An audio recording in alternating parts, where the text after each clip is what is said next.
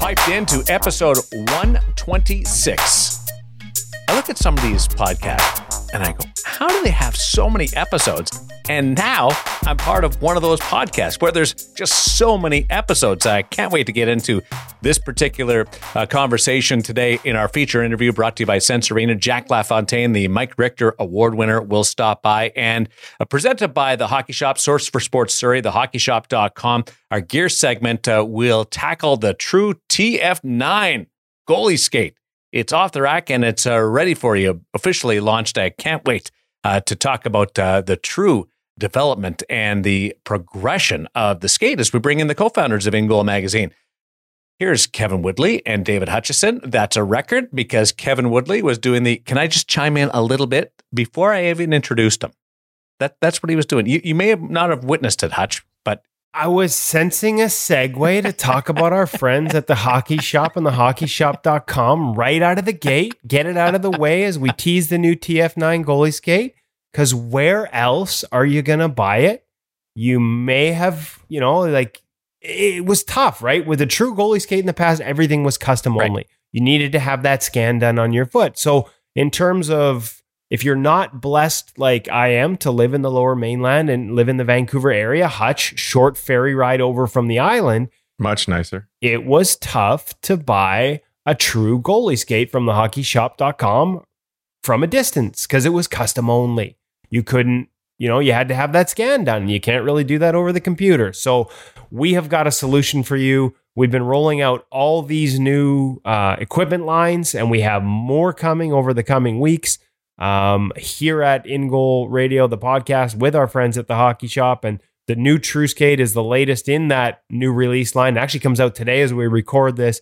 And for the first time, you're going to be able to buy a skate off the wall from True when you walk into the goalie skate department, or in the case of people who don't live here, you're going to be able to buy your skate from thehockeyshop.com, a True skate, without needing to go through that whole custom molding process and get it shipped to you and have a skate that fits. So exciting times for the True skate department, exciting times at thehockeyshop.com. And like I said, just one of many. Last week we talked about the Bauer Pro Elite and GSX skates, all the different lines there.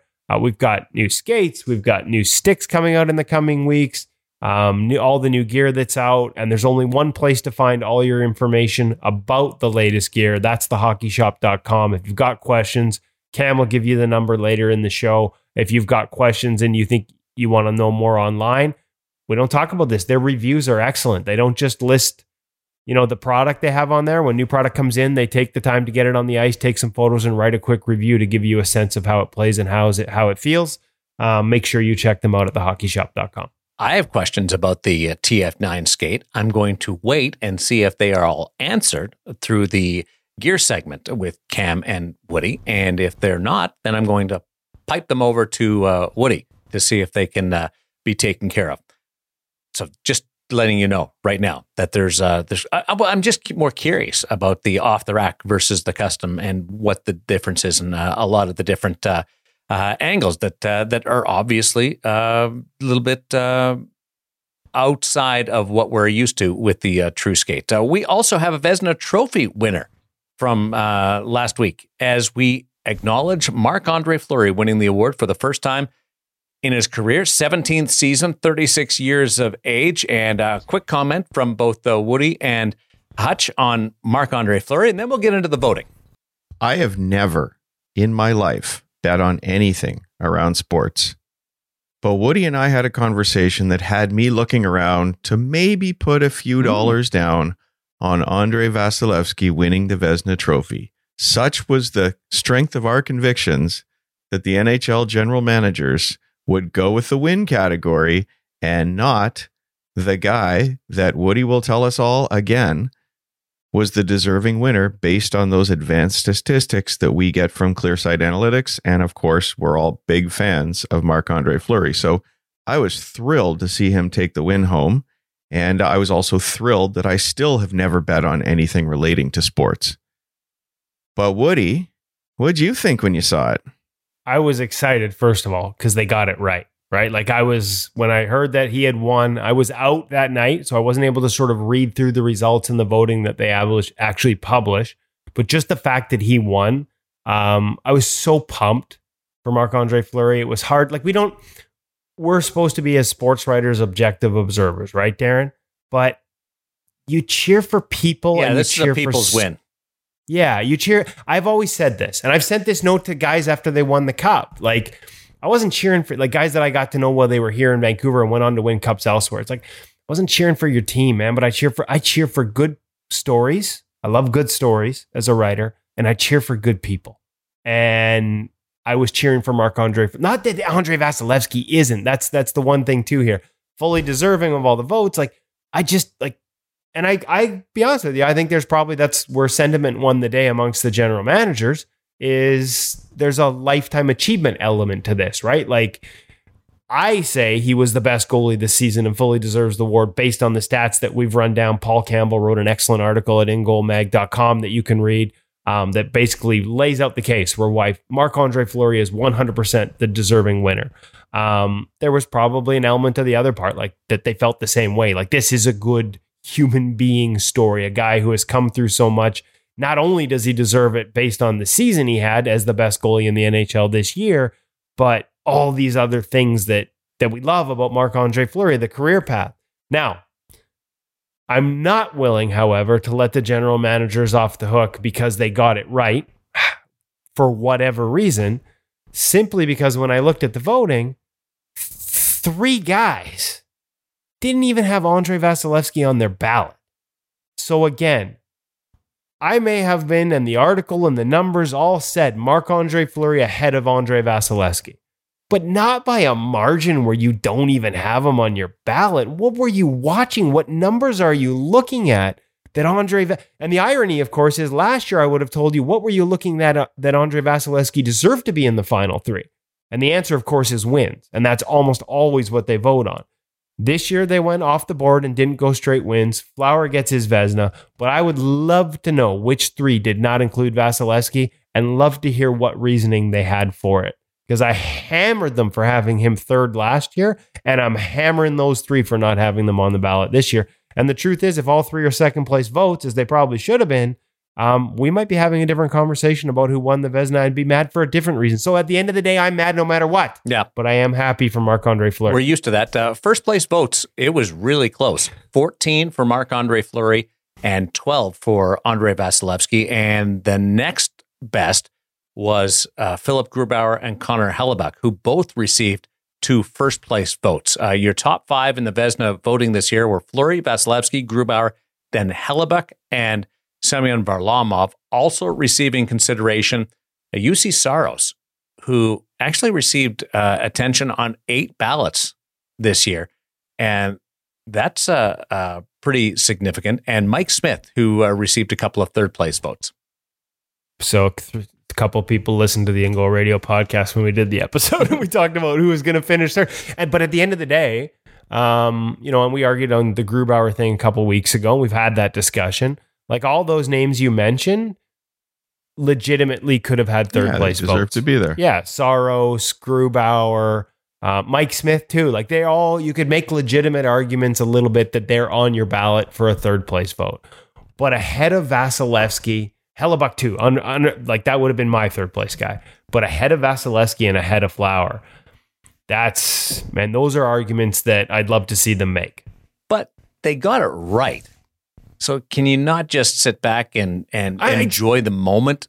Because the end result, the path may not be perfect, but the result was. So okay. Listen, they got it. I'm happy. Mm-hmm. I'm happy. They got it right by, in some cases, a bit of an accident. Like, 3 guys screwed it up so badly that they got it right. Like, okay, I'm happy. Don't get me wrong. Like, throw the confetti. I'm literally, if we did this on YouTube, I'd be throwing confetti in the air right now. I'm trying to do it with my hands. But again, the only reason it happened is because 3 guys were so far off that it didn't screw it up. So at the end of the day, we celebrate the win. We celebrate the small victory that is the NHL general managers by purpose or accident, getting Marc-Andre Fleury their Vezina Trophy win, and I guess I should just be happy. It was with a that. 2-horse race, though. When you end up looking at the voting, there was nobody. Even with Philip Grubauer, I honestly thought he'd be closer when the voting came out than he was. But it was 108 points for Fleury. Vasilevsky had 99, and then it dropped all the way down to 36 for Grubauer. Yeah. So, and how many votes? How many points for a second place vote? 3. That I don't know. So it's, anyways, at the end of the day, like you said, it was a 2-horse race, and the fact that 3 people missed one of the horses. You were trying completely, to loop back around to that whole argument again for a third time, weren't you? That's what you're trying to do. Well, yeah, because 3 guys screwed it up. Yeah. So I'm gonna listen. The Professional Hockey Writers Association, which I'm not even a part of anymore because I work for the NHL, so I don't get a vote. And frankly, it's a lot of work because when I did get a vote, I put a lot of time and effort into it. You don't get paid for it. You just want to get it right. But there's a transparency there, right? In terms of I believe they publish the votes now. So you want to make sure you put the effort in. And I've seen some writers get absolutely hammered for revealing, Lady Bing and stuff like that. And then just get hammered online. So I'm not willing to completely let the 3 general managers off the hook. I've beat the drum that they don't do this right most of the years. Compared to the Jack Adams Award this year, where I agree with the winner in Rod Brind'Amour, but a couple of coaches that didn't make the playoffs got votes, which I was blown away by, and one coach got fired, and he still got votes. So I think compared to that and what the broadcasters did, the general managers nailed this thing. With a 1-2 with Andrei Vasilevsky and Marc-Andre Fleury, despite your protests. Don't get me started with the General Manager of the Year award. I like that award because it takes into account what happens in the first couple of rounds of the playoffs with the GM of the Year award. That one is there's a little bit more flexibility on it. I'll give you that. Okay, thank you. Hutch is just sitting back going, why are you guys, you guys agree on this? Why are you even arguing? I'm enjoying this. It's so I did look it up. Show. You get 3 points for a second place vote. So if all 3 guys, so maybe I should let them off the hook here. If all 3 guys had given him the second place vote, it would have been a tie at 108. And I believe Flower had more first place votes, which I think would break that tie. So they would have got it right anyway. So my apologies to all the GMs. This is the only time you ever hear me say you should be allowed to keep voting, but you probably shouldn't be. So, just those 3 guys can't. Just take it. What do you want? 3 guys expelled from the goalie vote. I can't believe he rails on them, and then they actually get it right, and then he starts micromanaging the voting. Well, Flower. The group got it right. The individuals got it wrong. That's okay. 36 years of age, and he joins an elite company. I mean, you don't win too many individual awards when you're past your mid-30s. And the other part of it is it's his first ever individual award, and he wins the Jennings and the Vezina. I think he was already a lock for the Hall of Fame, but Hutch, this makes it a really easy decision when he retires to put him into that hallowed hall and give him a plaque. Sort of puts an extra lock on it, doesn't it? Yeah, it's a double lock door. Gives now, him the access to the VIP room. Oh, there you go. There you go. Maybe he'll get an extra large plaque now or something too. What if he adds an Olympic gold next year? The part is really intriguing. I didn't think that there was a chance that he would be in the mix for that. No. Vezina, you can have a great year, and that was impressive. Like, he came out of nowhere to do that, especially over the transition from the bubble to where he is right now. But to be in the mix for the Olympic team, Carey Price, and then is it wide open? If you were going a year ago, you would have included names like a Carter Hart would have been in the mix. There's significant work to do on that regard. Now you're looking at Mike Smith, who is 2014. He was on that team. You've got Marc-Andre Fleury, who's on the 2010 team. He's already got a goal. Yeah, I forgot about that. Got a goal. Didn't play, but with Luongo and Martin Brodeur. But like 2022, it's a real possibility if he comes out of the gate and plays to the level that we've witnessed in this 56-game season. 100%. Absolutely. Yeah. I think you would expect that the only competition would be Carey, and a lot of people will probably be swayed by what they're seeing now, him being such a money goaltender. But then what a complicated puzzle given the regular season Carey's had over the last couple of years, and they'll be choosing that goaltender based on, how they start the season. Or will they be choosing NHL goaltenders, guys? Yeah, if the NHL doesn't go, then I sure hope they are. I sure hope they are. Then the tournaments, who knows what they're going to do, because, and that's got Hockey Canada's, everybody, all the federations will be in a pickle. Jordan Binnington, I'll throw his name out there as well. Doug Armstrong's the general manager. He gets to watch Jordan Binnington. He watched Jordan Binnington win a Stanley Cup. So I'll put that name into the mix. But Marc-Andre Fleury, based on the competition, based on what he's done in the last year and going forward, good on him. Hey, and based on the person he is. Right? Because at the World Juniors levels, I'm not part of those conversations, but I've had the conversations about how the decisions were made, and that the tandem and how guys fit into it is part of that. Like, will this guy play that role?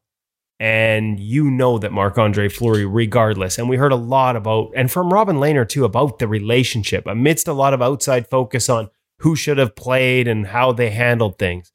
Their support for each other seemed to be genuine and as strong as you could imagine, and just genuine.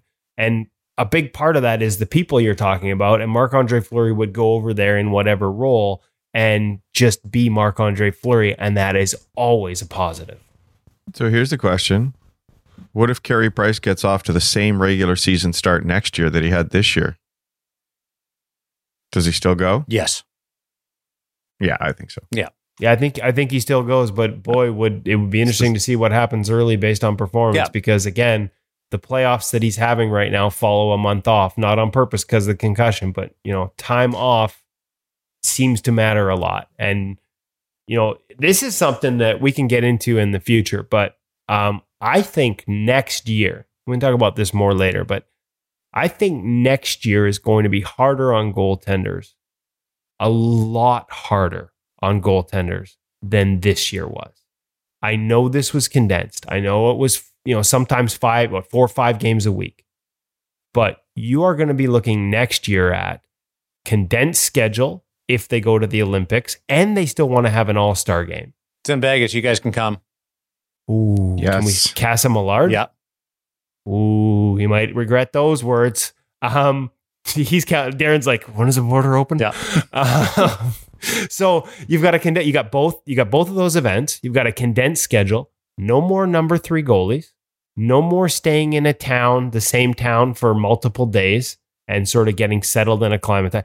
I think the demands on goaltenders next year are going to be even more severe than they were this year. You're not going to get practices off. You're not going to be able to pull the guy up from the taxi squad to take half the reps. It is going to be a real grind and a real challenge. And for teams like Montreal, coming off of a shortened summer. What's wrong with you today?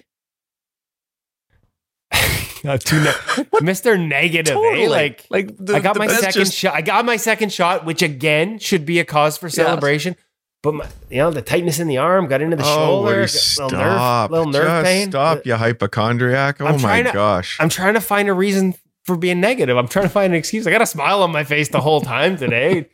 I wish I was the nurse in the vaccination center, so I could have put saline into you and then watched you whine about how hard it hit you. I wish I was the doctor or the nurse, and I could just give him some kind of sedative. The way he's been moaning. I just can't wait till we find out that 2 years from now is the hardest year ever on NHL goaltenders. So they got it right in the voting. Marc-Andre Fleury, Woody wanted to win. He does win. He's not happy with that. Now he's not happy with this year going off a 56-game schedule, which was so hard on goaltenders that he thinks it's going to be harder next year. We better get to the gear segment here before you know what would make me happy. Yeah. What would make me happy is a trip to Goalie Utopia. Well, that would be great. And I would like to send you there right now. If for no other reason than just to get you out of our grill for a couple of minutes and get some positivity. The skates on the other foot now as Cam takes over. with Mr. Sunshine, Kevin Woodley, talking about the gear segment with the True TF9 goalie skate, available at the Hockey Shop, source for Sports Surrey, thehockeyshop.com. Cam.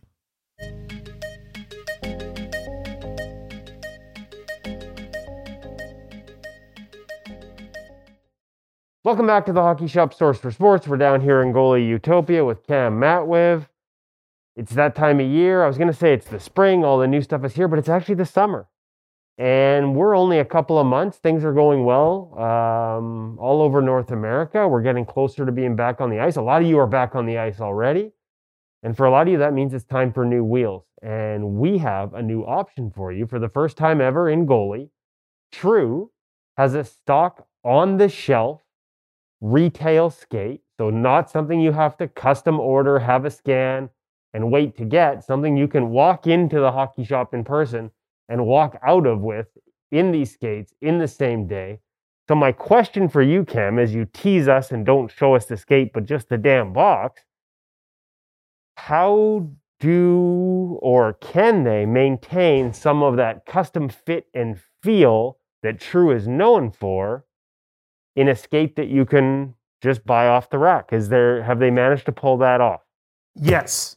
Bottom line. So quick background, something that's actually exists in their player market currently already. So upstairs, we have the TF9 and TF7 stock player skate.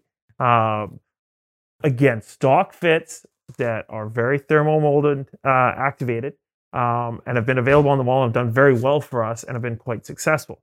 So now True turns its attention to goalie, which they've done so over the past year by quite a bit, and come out with... Let's go. Let's go. Thank you. You didn't make me fight for it. The TF9 goal skate. All right. Lots to cover here, but the big thing itself is, again, we keep using that word thermo activated. So what that all means is when I go heat mold the skate for you, the foams get nice and malleable. The carbon gets nice and malleable. And when I really pull that skate tight, I get that wrap around that foot. So you're creating almost that custom fit that was basically offered in their full scan skates, but it's something that's kind of bringing it down as a derivative down into the stock fit off the wall. So the heat molding process is a little longer and the fitting process is going to be a little longer than some of the other skates you have on the wall? Correct. Your average, you pop a skate in the oven 5 minutes, 10 minutes on your feet, hey, we're good. See you later. This, it's going to take a little bit longer. It's in the oven for about 10 minutes. It's on your feet for about 20 to 25, even about almost a half an hour to really make sure you get that imprint and full wraparound. Makes a big difference in terms of the fit, and that initial fit when you go try it on shouldn't be 100% perfect because once again, that heat mold needs to be involved. Does that mean we still get to wrap the saran wrap and Yes, we still get to wrap the saran wrap. Crucial part to the molding process. Drop those first 3 eyelets so that we're not reefing on them too hard. Allow that wrap still to happen with that saran wrap. Sweet. Because I remember last time, I think we wrapped you in the saran. We did. So we get an opportunity to do that again. Okay. More to come. That's the boot. That's how it fits. That's how it's designed to sort of still offer at least a custom feel in a skate that's not necessarily custom from top to bottom. What's the next Correct. sort of changes? So there's still some more to add with that customization factor and customability. Not a word. For now it is. So the True tongues are actually Velcroed in and very easy to come out. So stock just comes with their flex guard, decent overall tongue. We'll cover most. If you were looking for something different, True actually has a multitude of different replacement tongues that are available. Easy enough to order through us. Myself, I believe I did use the thinner T-guard tongue itself, just not something taking up a whole lot of volume inside. Again, something that's available. You can easily order these aftermarket and pop them in. So again, a nice little customizable feature that you don't normally get at that stock fit skate. Do you stock them in-house or do you have to bring them in? Now, this all depends, because you have the ability to also get them embroidered as well. So if that's the case, obviously it's something we got to go to order in. I know we have a few different tongues in stock, but in most cases we do got to order them in. Okay, so again, another sort of the customizability that True skates were known for, True goalie skates were known for. still some of those options are available in this stock retail skate. Let's move into, if we've done with the boot, let's move into the holder. Okay. Holder, and then we'll jump back to the boot really quickly after. New shift attack holder. So something, again, completely new when it comes to the goal skates. The shift attack holder exists upstairs in the player world of things, with coming with that new quick release blade mount. Transferring down to goal, quite a difference from that older two-piece skate, which we do have an example here, which Kevin can dig out for us. So part of the feedback that True's gotten, we myself have gotten as well, and I've even experienced, is the pitch of the older two-piece holder was quite a bit different. And it was definitely something to get used to. And a lot of goalies actually had a little bit of a hard time trying to get used to that, and would replace the holder with something different. So True went out, got a bit of an average from what was being replaced with, and came up with that shift attack holder for goal skates. Much more neutral plane to it, not as much as that forward pitch. Obviously, it's something you can profile aftermarket if you need to be pitched a little bit further up on your toes. But now, as a majority of goalies stepping into it, something that might be a little bit more of a familiar feel. Well, and the biggest difference to me is, I mean, this one, obviously the forward pitch, but also the height of it. And where you've seen the height reduced, looking at the new model and some of the measurements we took before we started recording, the heel. The heel's not as tall, which is going to sort of, again, make it feel a little more neutral, because by lowering the heel, you reduce the forward pitch as well. And so that seems to be the biggest difference. And as you mentioned as well, for the first time ever, and there are some NHL goalies that have had some embarrassing moments as a result of the old setup, the new setup's got a quick release trigger that's going to allow you to interchange blades relatively easily. Not tool free. There's a tool that comes with the skate that you have to use. Just pop it in and pull back the trigger. But it should avoid sort of blades coming out. And then, as we saw in the old model with the screw, sometimes getting that thread in properly became an issue. And I mean, Robin Lehner, it happened to him twice in the same game, I think. That's not going to be an issue with this new holder. Correct. Also, new steel. So stock 3 mil blade on these guys now. Just again, going more with a common average. However, makes it lighter. You do also have different options. So if you still like your 4 mil steel, they do have a quick release 4 mil black carbon coated steel that pops right in. So another great option. All that stuff will be starting to come available, and probably is available now, with more stock coming in. That said, it's giving you that nice flexibility. So again, if you were coming from the older skate, you did like that 4 mil push and feel wise, that's something you can still obtain and get. Last, well, maybe not last, you might have some more, but definitely noticed a new Lundqvist loop. And it's actually not so much a loop as it is looks like a metal sort of bracket. So it's kind of slick. I like the blue color. It's a nice little call out. It's attractive. Yes, mounted right straight into the boot itself. Will fit supposedly all bootstrap configurations to be able to slide on through. Something a little bit different, new look to it. It's a nice little refreshing update rather than just having the leather flap in the back, for sure. I like it. It's got some style points. It's an aesthetically pleasing skate all around. It looks great on the wall, looks great on your feet, and will transfer over in July to the custom side of things. So all new custom scans for a two-piece skate will now become the TF9 look, and the new shift attack holder. Will the older, taller, forward-pitched holder be an option moving forward in custom? As of right now, there still potentially might be the chance to get it, but you'll be less and less to the point of there being no more. All right, the new TF9 goal skate from True. For the first time ever, you can come in and see Cam at the hockey shop, walk out with it. Well, probably not on your feet, because that's probably not very good for the steel, and there's not carpet from here to your car. Although, Cam, we could probably arrange it. You could actually just have I will roll out the red carpet for Kevin. Right to the car, baby. So for the first time ever, you can walk into the store, buy a True skate, walk out of the store with it, take it on the ice right away, and still maintain some of that customizability that you had before. That's the actual word, just so you know. Quickly before we leave, though, don't forget, you can still get the one piece. One piece does not change. There you go. If you got any other questions, make sure you give Cam a call. Call him at 604-589-8299, and because we're pressed for time, 1-800-567-7790. Boom. Cut it, print it. Or check him out at thehockeyshop.com. Now cut it and print it.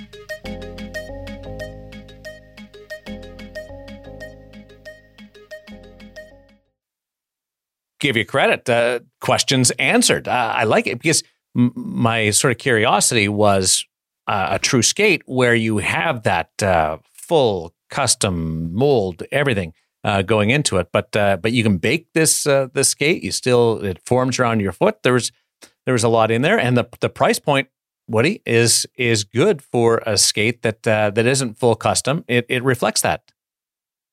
Yeah, $650 Canadian, and my understanding is it does ship across the border. So customers on both sides, you have to double check with Cam, but I believe customers on both sides can order this. So not just Canadian, like some of the other products are limited in where they can ship to. So you get the savings there, but yeah, like not, it's the secondary price point, which True didn't really have before. And so they've got an entry point there. You can get into a True skate without having to go through the process of the fitting, without having to go through the weight of, having the skate built and having it come back to you. You can walk into the store and walk out with a True goalie skate for the first time. And so that's exciting for the folks at the Hockey Shop and thehockeyshop.com. And thanks, Cam, for walking us through all the details. And Hutch, you would know this with young Maddie.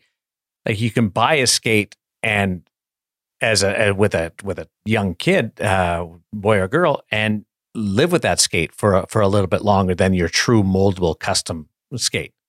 You know what I'm talking about? Not a lot of people want to take the expense or literally lock into a skate that is custom made if you think that you're still growing. Right. And so you probably get a little bit. I have not tried a custom skate with a growing young man, so I couldn't even tell you how long that might last. I'd be curious to know what readers who have think. What I do know is that I've always been shocked over the years by the number of kids I see on the ice at camps wearing True skates, relatively young kids.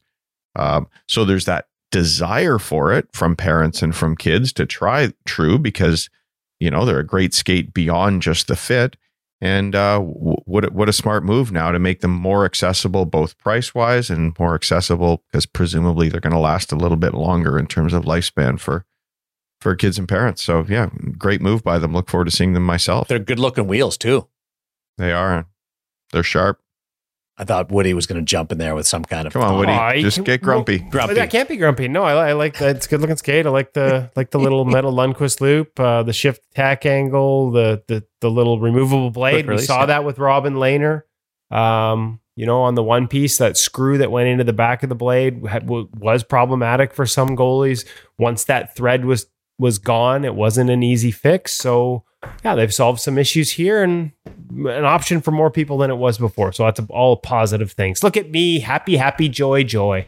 If only you weren't upset that blue is the wrong shade and clashes with your shirt. No, I think it actually kind of, it goes with my eyes. If you have any questions about the new True TF9 skate, give Cam a call. The Hockey Shop, thehockeyshop.com, source for sports Surrey. They can take care of any kind of query that you may have. And if you think that maybe it's too detailed or not significant enough, give it a shot because I just want you to challenge Cam a little bit more. So give them a call. Time to our segue over to our feature interview brought to you by Sense Arena VR. And it's Carl Popper, goalie coach with the University of Minnesota, and Jack LaFontaine, who has an incredible story to tell about his journey to claiming the Mike Richter Award for top goaltender in NCAA hockey. And it's through the good folks at Sense Arena VR. Hutch. Finally, I've been talking about the features in the newest release of Sense Arena software, but finally I myself actually got to try it this week. Was off on a little training trip and I sat down with our good friend Eli Wilson of Eli Wilson Goaltending, who we've worked with for many years, and gave him a tour of the software. And I love it. One of the things I love about Sense Arena is that they're always evolving the product. And we were sold the moment we tried it, but every time they bring out a new iteration of the software, I'm sold even more. I'm locked in even more. And this time they brought out a whole new interface. So when you first put it on, you've got better access to everything that you want to use in the software. It's got your diagnostics where you sit as a goaltender, sort of front and center as you first put it on. The other one that actually wasn't even mentioned to me is the upgrading process. Has been a little tricky in the past, admittedly. Installing your software in the headset, getting things rolling, that's all been fixed. It's just right done through the Oculus Store now. Really easy to work with, but just absolutely love the progress in the software. And I can tell you, yet again, my experience this week was put it on Eli, and he just came to life and wanted to go again. Did see him smash his hand into the wall because he was so involved in making those saves. Incredible piece of software. Darren, what have your impressions been? So realistic. That's the part that gets me. It's just absolutely realistic. And I'm going to Tokyo for the Olympics to cover water polo. And beach volleyball, water polo and beach volleyball. But I'm going to have to quarantine for a while, so I'm taking it over there to give myself an activity and do a little bit of training and have some fun during the course of. I might try out the fishing game too on the Oculus because my kids do love that. But I just can't believe how realistic it is. Well, maybe if Canada needs help in goal at the water polo tournament, you'll be so dialed into catching pucks that just think if you could just, if you can work on your, swimming, maybe you'll be able to do the water polo too. Treading water is not a strong point by me. And if you've ever watched water polo, the way they jump out of the water, the goaltenders, it's staggering how much incredible that they get. Yeah, incredible. We'll be cheering. I have to remain somewhat neutral. I will be cheering for the Canadian women's team in the water polo event over there. But no, it's just another tool, and it's the cheat code. But the different things that you discover the more you use the Sensorina program, Hutch, is really intriguing in the sense of, I didn't realize it did that, or I could follow that, or with the upgrades, it's great. So many things you can do with it. As you say, you discover it. There's modes to tweak every drill that you're using. So there's a new look each time. And then I also encourage people, just check out Sensorina's YouTube page because tips are starting to go up there. We're going to have a few fairly soon as well, tying some of the drills we publish at ingoalmag.com to Sensorina drills themselves. But Brian Daccord has been a guest on this podcast in the past, has some fantastic suggestions as well for how you can take Sensorina as it is, but then you can sort of tweak it for your own purposes. I wonder if it can make you happy. Well, I wonder if there's a segment to improve the mood of Woody. Just getting on Sensorina. Now you have to dial it down to beginner mode for me to actually make saves, but when I do, it makes me happy. Tell me about this week's interview brought to you by Sensorina VR with Carl and Jack. Well, you tease the journey for Jack, starting at the University of Michigan and then actually leaving and going back to the BCHL. But to me, the best part of this interview is as they sort of, once he gets past that and ends up at the University of Minnesota, and the relationship between him and Karl Popper as the goaltending coach there and how they work together. How Jack works. You're going to hear some really fascinating details on sort of the way he prepares to play, the way he works on improving his game. Some really great takeaways. If you've ever been somebody who believes in the power of journals, he takes that to another level. As you'll hear, I don't want to give it all away, but to me, it's that interaction. We've talked about it a lot recently. It feels like, it really isn't just about helping a goalie get better on the ice. That's part of it. And they have the way they work together on the ice, the back and forth of their sessions and goalie world and all the things that they do in the NCAA to improve and how that process works for them is fascinating.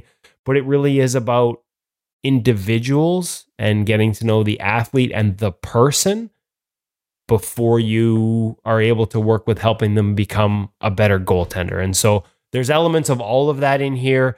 Great stuff from Carl, great stuff from Jack. A lot of takeaways that I think probably apply to not just young goalies, but other goalie coaches, maybe even parents who are working in that mentorship role with their kids. And yeah, just a lot of great ideas and a lot of tools you're going to hear. Pay attention. You're going to hear a lot of tools we've talked about before.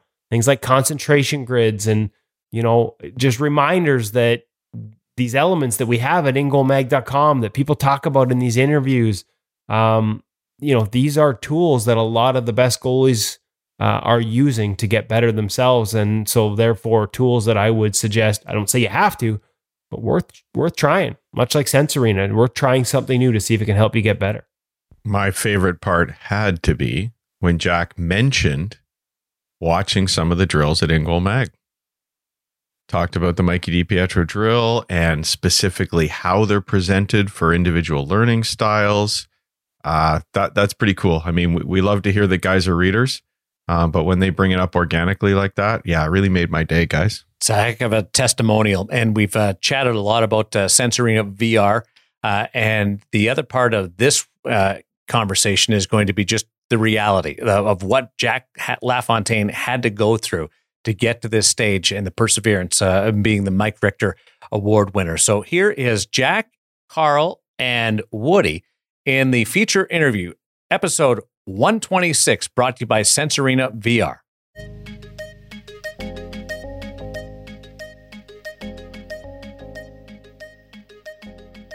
Pleased to welcome to the In Goal Radio podcast from the University of Minnesota, Carl Popper, the goaltending coach, Jack LaFontaine, your Mike Richter Award winner as the top goalie in college hockey, draft pick of the Carolina Hurricanes. Obviously, two guys who have had a lot of success together at the University of Minnesota over the past couple of seasons. But before we get to that, before we kind of get to where your paths diverge, I wanted to talk about your paths up to there. So, Jack, for you, because there is some uniqueness there in terms of Michigan being a Canadian guy, going down there playing a bit, and then redshirting. Can you talk about sort of that path to there? And I guess first step, let's go all the way back. Goaltending. How'd you get started? Yeah, I was always a goalie growing up. I started in a skier league. So what that pretty much was if you were a skiing family in Toronto, you wouldn't have games on the weekend. There'd be like 40 kids and you'd switch around. There were no goalies and you'd play on Thursdays. So your family would be able to wake up early Friday morning and you head to the ski valley. And I would always in my player equipment be in the crease acting as a goalie. And my dad would be furious with me because he thought it was, you got all this player gear on. I don't want to see you stand in a crease. And, it was after that year where I pleaded him. I was like, I don't want to play this. I want to play real hockey. And he was a goalie too, but he was predominantly a football player. And so he kind of was very hesitant to give me the green light to become a goalie. But, I was very fortunate. He got me this like very used Sherwood set of pads. And it was, I don't know if you remember like THR, like a glove and blocker, pretty much like street hockey gear. And he kept on sending me to camps and I'd come home from camps and I had bruises all over my body, but with a big smile. And I keep on telling him like, this is what I want to do. This is what I want to do. And, he was actually my first goalie coach. And he, he's very intense. He's very competitive. And I think that's where, again, I get that kind of mean streak from, definitely from him. But ever since then, it's just kind of taken off from there. And I've been very fortunate. I've had a lot of great people come into my life through hockey. I think that's the greatest thing about hockey is you meet all these wonderful people and you stay connected. And whenever you meet someone new, you have the name game with them. Do you know him? Do you know him? Blah, blah, blah. And, I've just been extremely fortunate. I've got to play at two phenomenal universities, play for some great junior programs. And it's kind of been a fairy tale, even though at some points it's felt like a horror film. Okay, we'll get to the horror film in a minute. I got to be honest, we always ask that of the parents, especially guys who have young kids who have either they're ending their career or they're coaching. Like, are you going to let your kid be a goalie? It's always sort of the fun question at the end. We've had a few where over the years, somebody's told us stories about dad, like absolutely ripping clappers at their head to try and discourage them. But I think that's the first one where we've had somebody go out in street hockey gear and come back black and blue just to make sure they were all in on this. What'd you love about it? I just loved always on the ice. I didn't have to be on the bench, always on the ice. And B, the best thing when I was growing up would be if we won, everyone would come give me a big hug. And just that, it was like a feeling of happiness, but also a feeling of like relief. It's like, okay, great. We got what we needed to do. We came out here, we won, and everyone's happy. But conversely, growing up, it was always the losses that really stung a little bit. And that's always been a challenge for me, even as a 23-year-old, handling those losses. And, but it's just, the position was always enticing. It was something that when I watched hockey growing up, I was watching Brodeur, I was watching Ryan Miller, I was watching Nabokov, and I was watching all these guys. And just something about the position was just, I just knew it was for me. Now, those are some guys with some old school stylings a little bit there that you just brought up. Although Ryan Miller obviously evolved his game. I got to see that firsthand here in Vancouver. So let's bring in the coach then. When your pupil's talking about growing up watching all those guys, Carl, let's go to your roots in the game before we get to you guys intersecting at University of Minnesota. Some junior, some NCAA as a player, and then the transition to coach. So what got you started in goaltending? Walk us through that career portion of playing, and then the transition into coaching. Yeah. So my dad is Czech, and he always loved the game. He loved to watch it, and he thought it was fun. So he got us into hockey. And when I was young, we traveled quite a bit. Right. I lived in 3 different countries and like 6 different states. So fun story. I actually started playing ice hockey in Mexico City. Our coaches, we had 2 Russian coaches. They defected from the Soviet Union and ended up in Mexico City. Luckily, one of them was a goalie guy. And so he's the one who got me going and really worked me hard. My dad said he felt bad for me at times, but at the end of the day, just like Jack, you came off the ice smiling, and you just loved it, right? And then as far as going through and then getting into junior hockey, I mainly played Tier 3, and then I decided to go to Hamline University, and I played there for a few years. We got a new coach. I got cut, and I still had a year of college left. So the player part, I played out for the club team, so just because, something to do, something to stay involved. And while I was going to school, I worked for a goalie school here locally. I graduated college, and I got an opportunity to be an interim at Ohio State with the women's program. And so I did that for the remainder of that year. And after that, I went up north to Detroit, worked for a company called Total Package Hockey for a year, did some of the goalie stuff there. That's actually where I met Steve Shields. And that kind of rolls back to Mr. Jack and how we built our relationship a little bit through Steve. At that point, I wasn't happy in Detroit with TPH.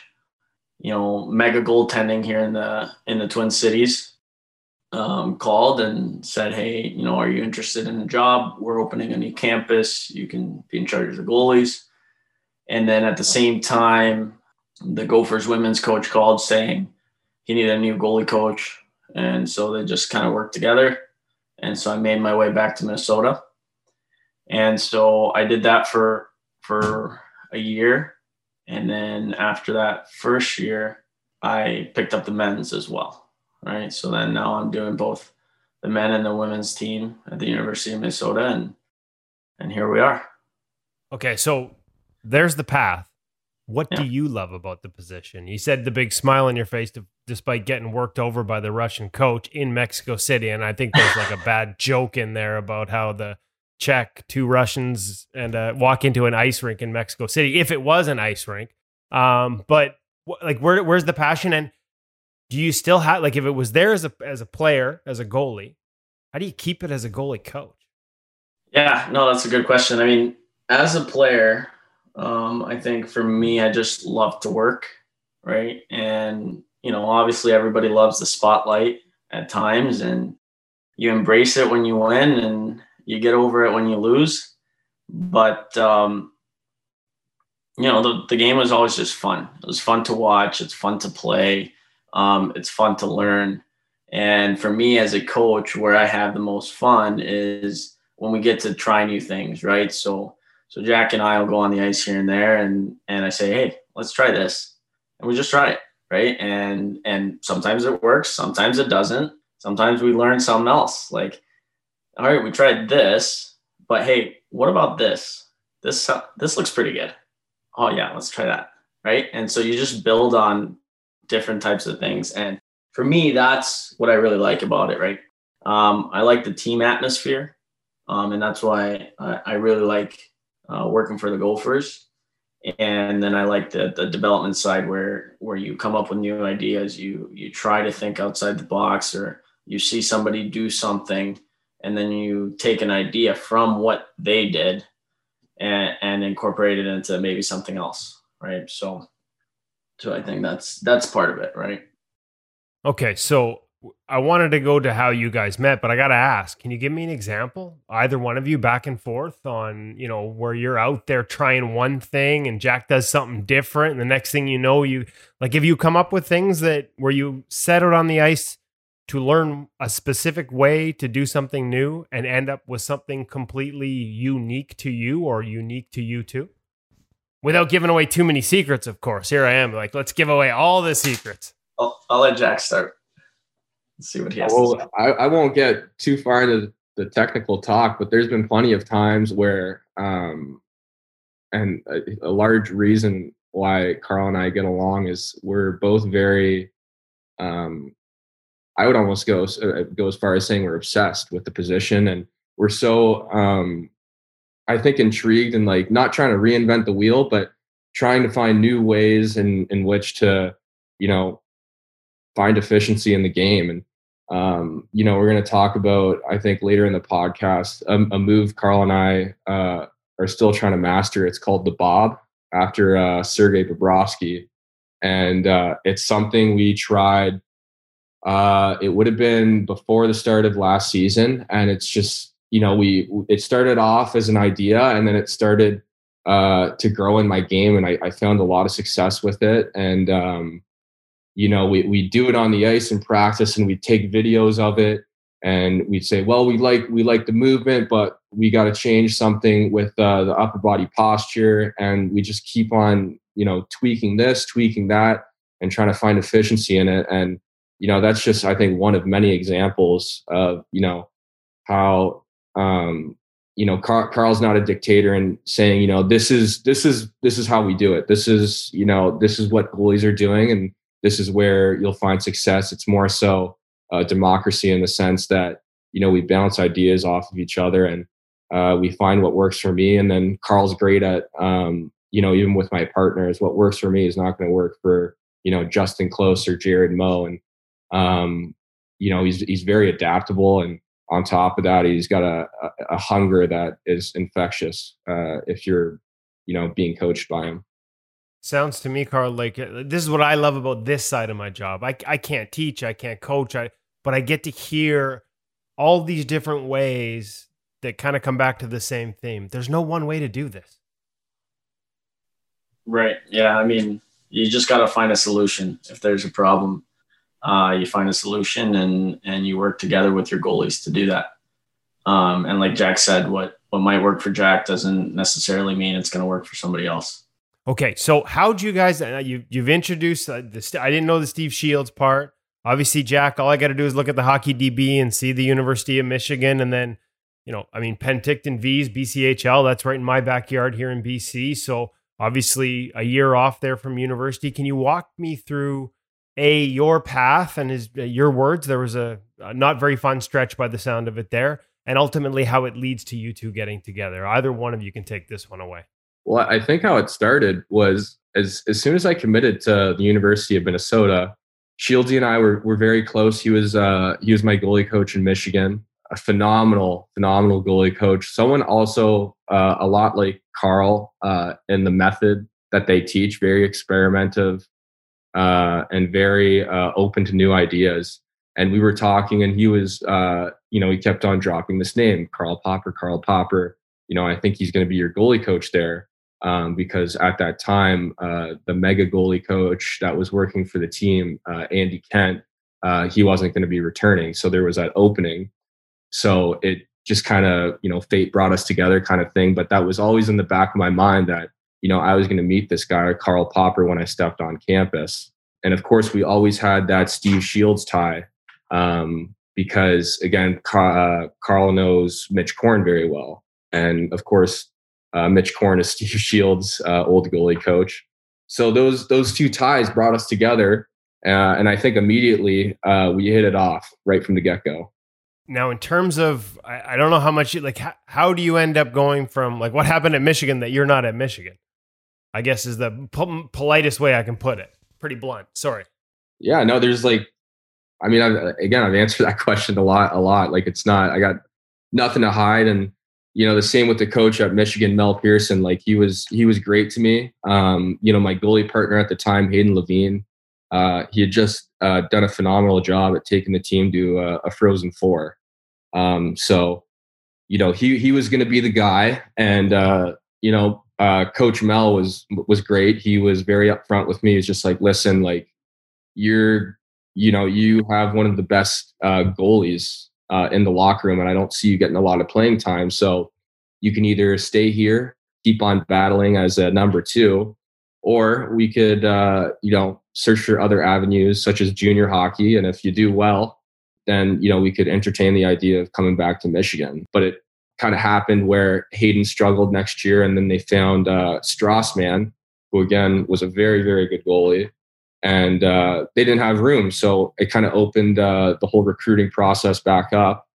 Again, Minnesota, I got very lucky with Minnesota because Matt Robson, the goalie before me, I grew up with him. He was a Toronto boy as well. And Matt forced, he didn't force me, but he gave me the idea of Penticton. And again, he texted me saying, hey, I'm not going to be around next year. I'm going to try to ask Bob Motzko to give you a look. And, I got very lucky. Bob was phenomenal in the recruiting process, and everything about Minnesota, it just felt like home right away. There was a gut feeling, and, it's probably the best decision I've made up to this point in my life. How tough is that mentally to take that? Because I'm guessing no matter how you slice it, that had to feel like a step back to be going to junior A after being in the NCAA. How did you process that and get to the point where you could look at it as an opportunity as opposed to dwelling on having to leave NCAA to go back for that year?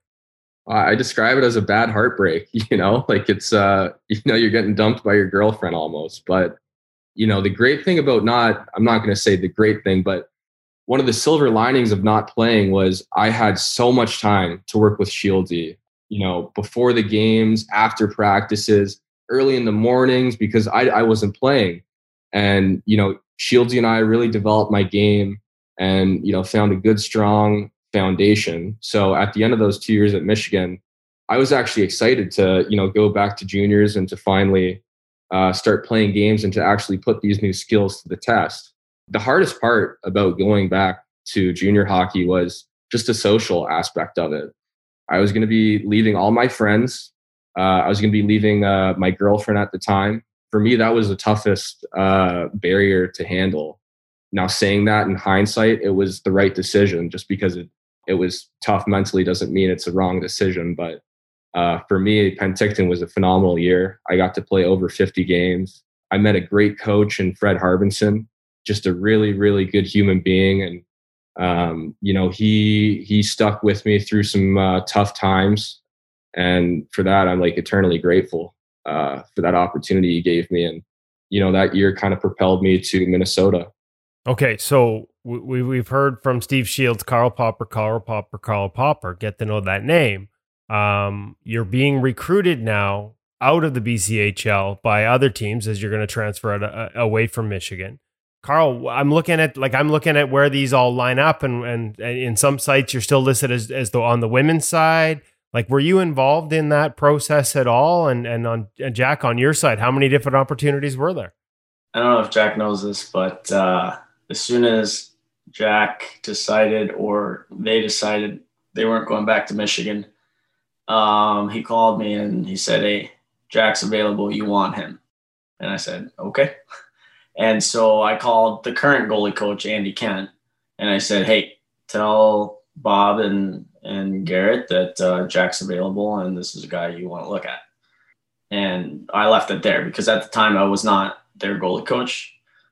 So that was, I guess, my role in that was just giving the name that Steve gave me, and that was it. Okay, Jack, what influences this decision? You said Minnesota just felt right. How much of it was like, what were the other options, and how much of it was knowing he was there, even if it wasn't maybe directly at first? Well, I think there was a lot of hesitation on other teams. I think at that point in my career, a lot of people looked at me as almost broken goods, which I understand. That you have this kid that a lot of people viewed as taking a step back, going back to junior hockey. And, I had, I think 3 or 4 other college offers. I wasn't just going to settle for, something just to have a college scholarship. So I wanted to go to a place where not only I was going to get everything on the hockey side, but I wanted to go back to a good school, finish my degree, and be in a place where I had a chance to win a college national championship. So the interesting thing about Minnesota was the keys to the castle weren't given to me right away. So it was kind of a handshake deal where, hey, like you still got to prove that you can be a number 1 goalie at the college level, whereas other schools were saying you're going to be our guy right off the bat. And again, I've never been one to shy away from competition, but I think Minnesota, again, they had the great history. They have a new coach in Bob Motzko. And on top of that, the education there is top tier. So I was prepared to go in. I was prepared to fight for that job. And it just so happened I had Carl in my corner, helping me propel me to that position. All right. So I wanted to ask about the schooling too. I wasn't sure where we were going to do this, but you mentioned the great education, like journalism. What led to that as a major? Obviously, hockey's the primary goal here, drafted by the Carolina Hurricanes. But does it help you? I mean, on a day-to-day, there's a media presence there at the University of Minnesota. You've been on the big stage. Does it help sort of understanding our side of things? Can you help us get better at our jobs with better questions? Yeah, I mean, I've taken classes in journalism. I mean, I graduated with a more broad degree in English, but I've flirted with journalism a lot. But I think on like a bigger scale, my English degree it's just a part of who I am. It's my personality. I'm someone that loves to read, loves to write. I'm someone that if I'm going to learn, if I'm going to like retain information, I need to either read it or need to write it down. And that's just kind of how I not only memorize, techniques or, little mental aspects, but it's also a way in which it gives me like a little bit more confidence. I'm a big believer in the idea that if you write it, you can do it. So as cliche as that sounds, I have all these little notebooks. I have these journals that are all appointed to a specific objective. So I have a drill book where every drill that I've done and then I've liked, I've written that drill down, written the keys to that drill. And then I have another book, which is like my mental handbook. So that book is supposed to, keep track of my pregame and postgame emotions and feelings and thoughts. And then I could go on and on about the journals and handbooks. And, for me, it's not overwhelming at all. It's just who I am. It's, I'm very meticulous. I'm very organized. And, that's a way in which, if I need to find success as a goalie, that's a large part in it. So then are the notebooks exclusive to hockey and goaltending, or do you use them in other aspects of life? Only hockey and goaltending. Okay, so you gave us 2. Carl mentioned these notebooks. He says they might be a little hard to read to the outsider. There's a personal element of handwriting involved.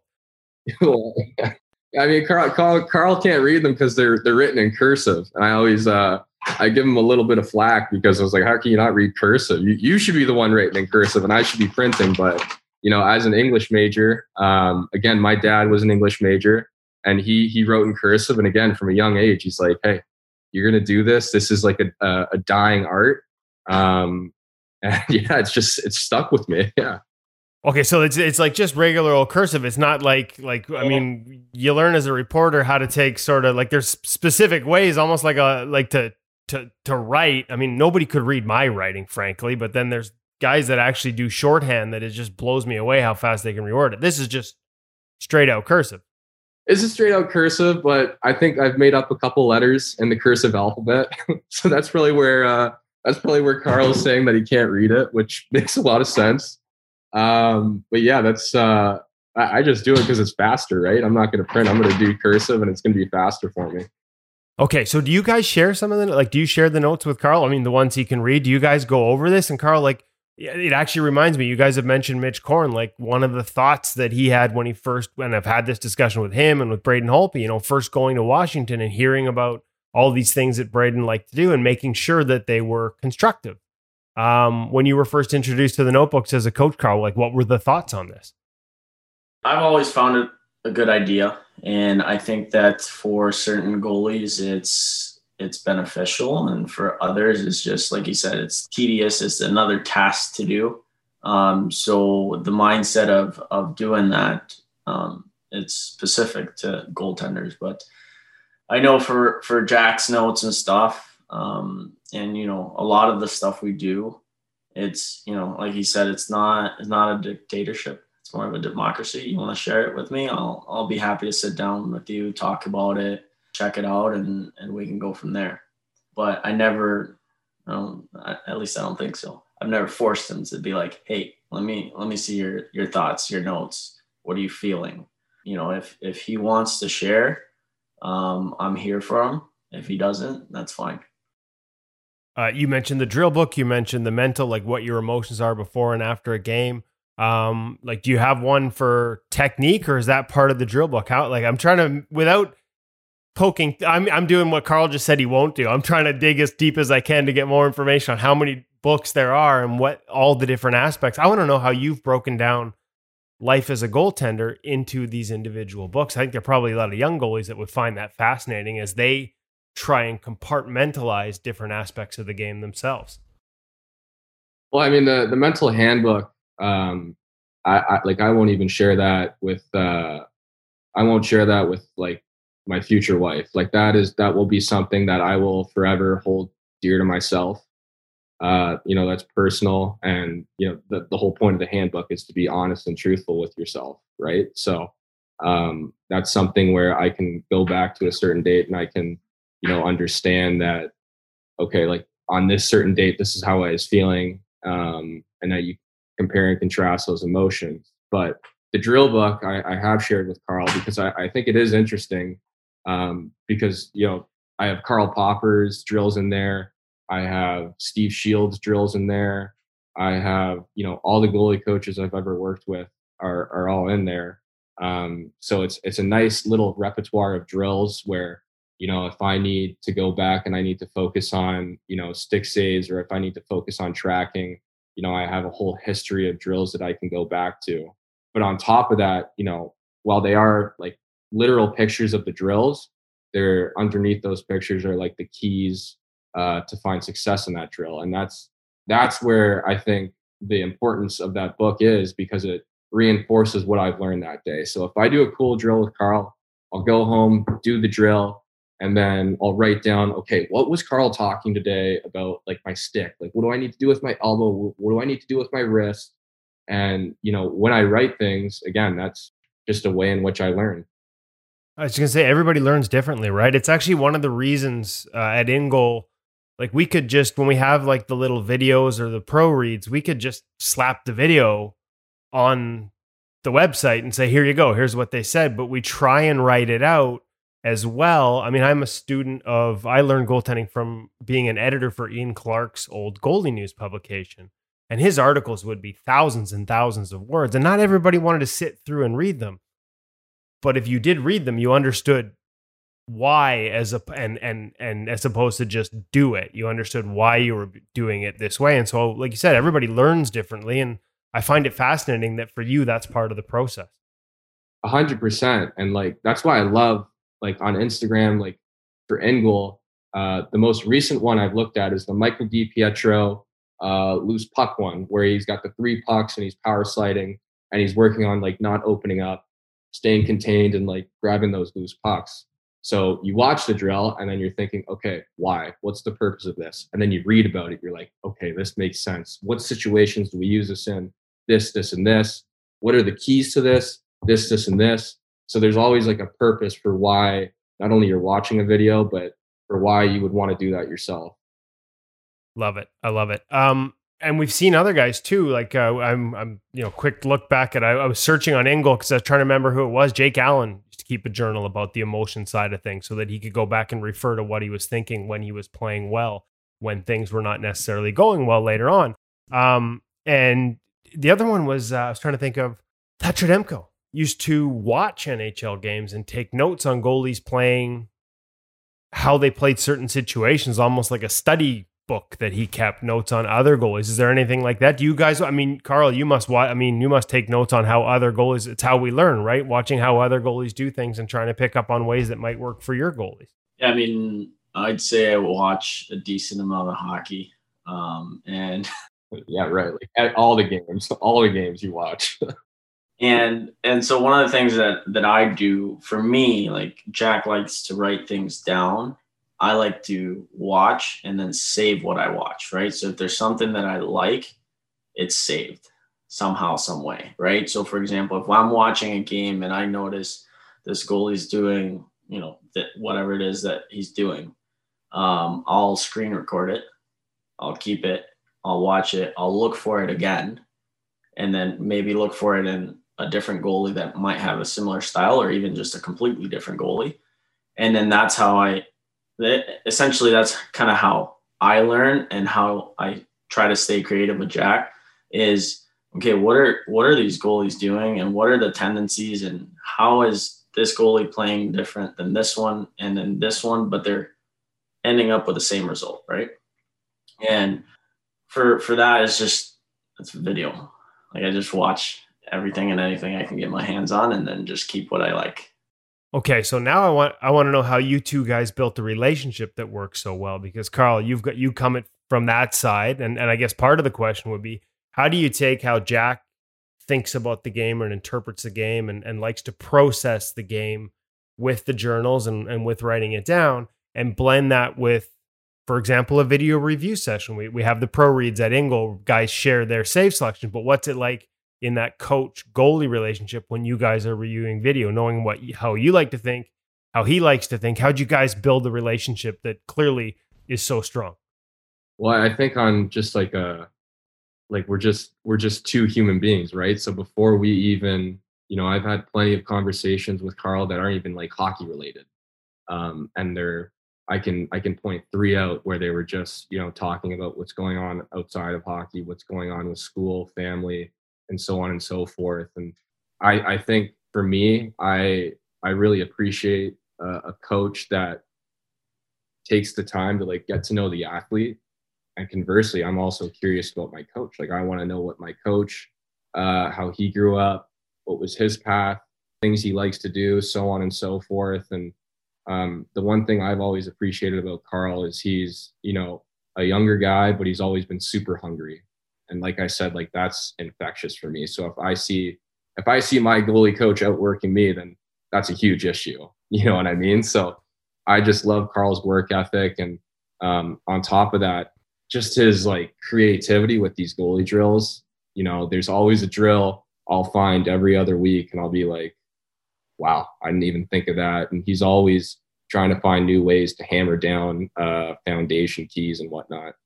Carl, how did it start for you? Like, what was your first approach? As much as we're talking now about drills and things like that, we've had this discussion at Ingle recently, a lot, goalies and goalie coaches, about building that relationship with the person as much as with the athlete out of the gate. Yeah, and I mean, that's pretty much it, right? I think that if you want to coach someone, especially an elite level athlete, is you really have to know who they are, how they think, how they're feeling. Like a funny story, and Jack knows this because we've shared this. There'll be times where the game is starting, he's in the crease, and you can just sense it. You're like, oh, Jack's going to struggle right now. But he'll either figure it out or he won't.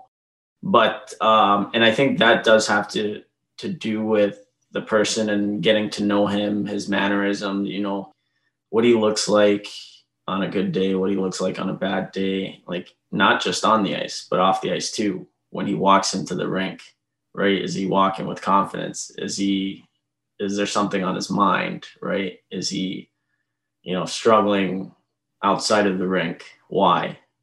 Right.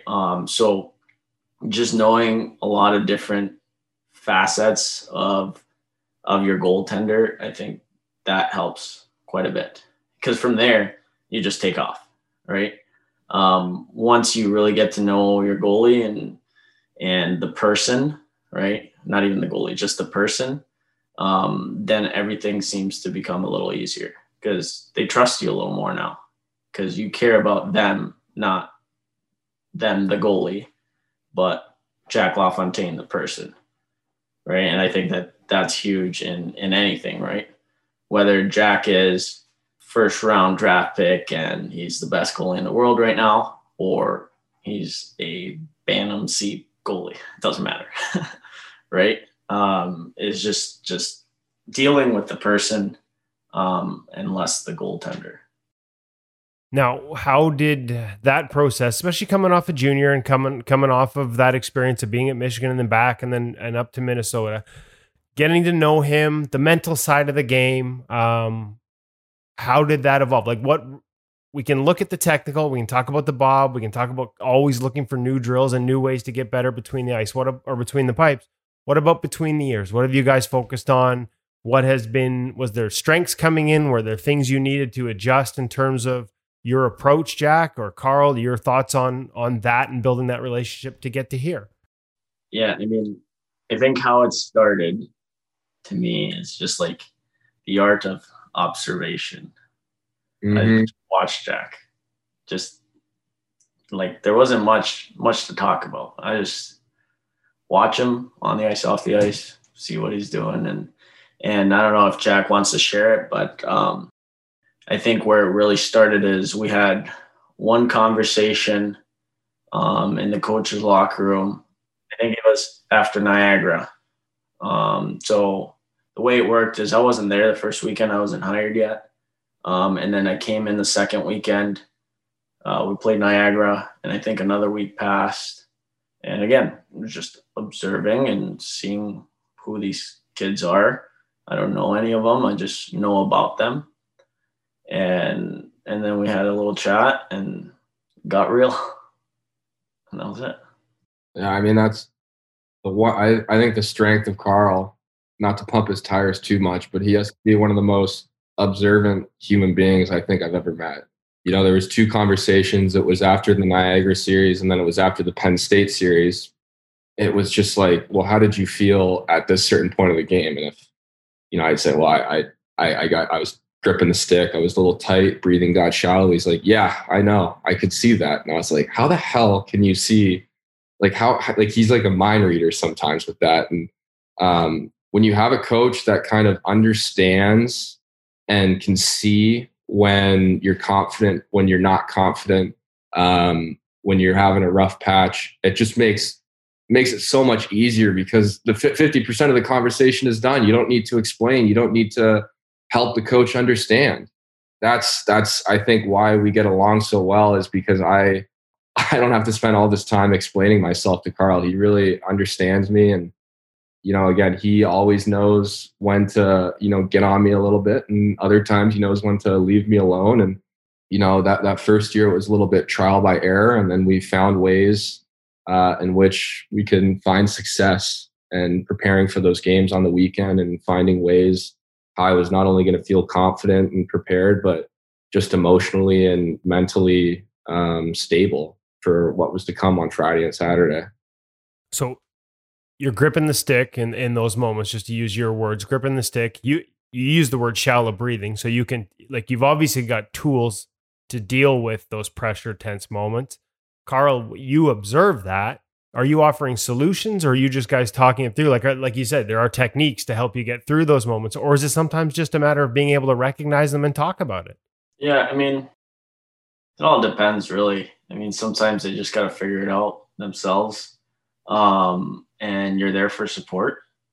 And then sometimes, if it becomes an issue, that's where you have to step in, right, and say, okay, like, Jack, we know this is going on. Let's walk through it. Let's talk about it and find solutions, right? So I do think that I do have ways of finding solutions or like providing solutions. And obviously it's something that they have to take it or leave it, right? Quick example, like just the mental side of the game or the emotional side of the game. Like there was times as I was getting to know these guys, I would give Jack, Justin, and Jared a one-sheeter of some sort, right? That says this, or that, right? On maybe it was an emotional part of the game or mental or whatever. And maybe Jack would like it, maybe he wouldn't, right? Maybe Jared would like it, maybe he wouldn't. And it's just providing some sort of resource. And if they want to use it, fine, use it. If you don't, you're not going to hurt my feelings. And I think that's kind of how I looked at it is, I'll help you. I'm here for you if you want me to. And if you're not ready, I'll be here waiting for you. So help me out with one-sheeter. What you mean by a one-sheeter? Just like a list of sort of some ideas that they can help deal with a certain situation? Yeah, I don't know. Jack, you want to explain it better? Yeah, I mean, I still got... Yeah, it's just like, I remember the Mental Warrior handout you gave me, Carl? Yeah, so that was, again, his one-sheeter, but, that's something that really clicked with me.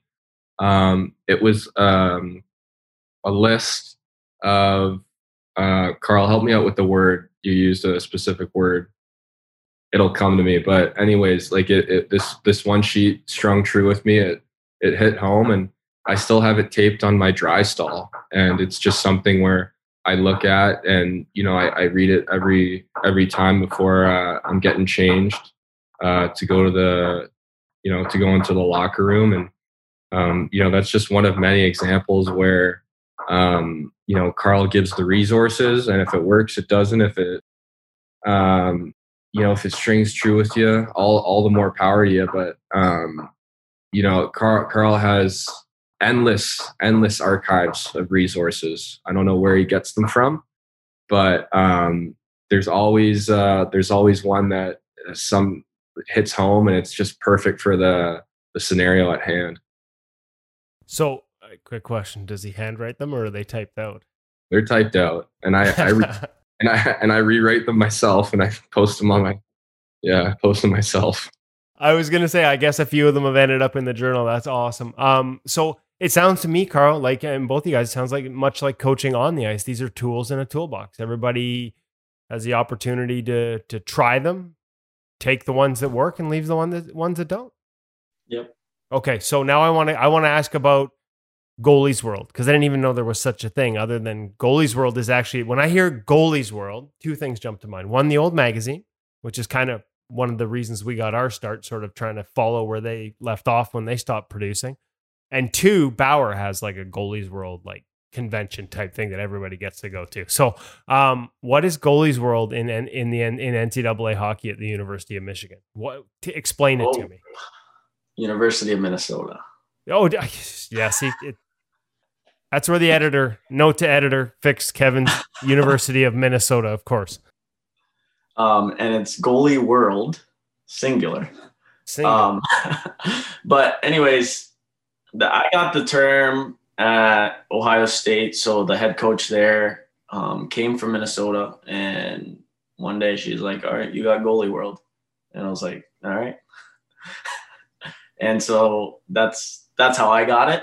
And, I don't know if that's a thing that's everywhere or it's just a Minnesota thing. I have no idea. But we call it Goalie World. And that's just goalie practice before team practice. And so it's just all three goalies. Well, usually I would guess, and you probably rotate depending on who's got what duties in practice that day. But, to take it to the drill example, you've got the drill book, Jack, which what part of goalie world do you like the most? Do you get complicated with a call, or them like drills with multiple moving parts trying to do game situation? Or Jack, do you prefer the stuff that's a little more, foundation and detail based, sort of slower moving, but, more focused on details? Because I'm guessing there's probably, as a coach, Carl, you're probably blending all different aspects into these sessions. And how long are they? Well, usually the sessions are about 30 minutes, and they're most of the time all off ice. Before we would hop on a practice, say 30 to 45 minutes early, Carl would take us. Sometimes it's hip mobility, sometimes it's hand-eye coordination. Other times, he'll bring us in the video room and he'll have concentration grids for us. Some video maybe just to prime us.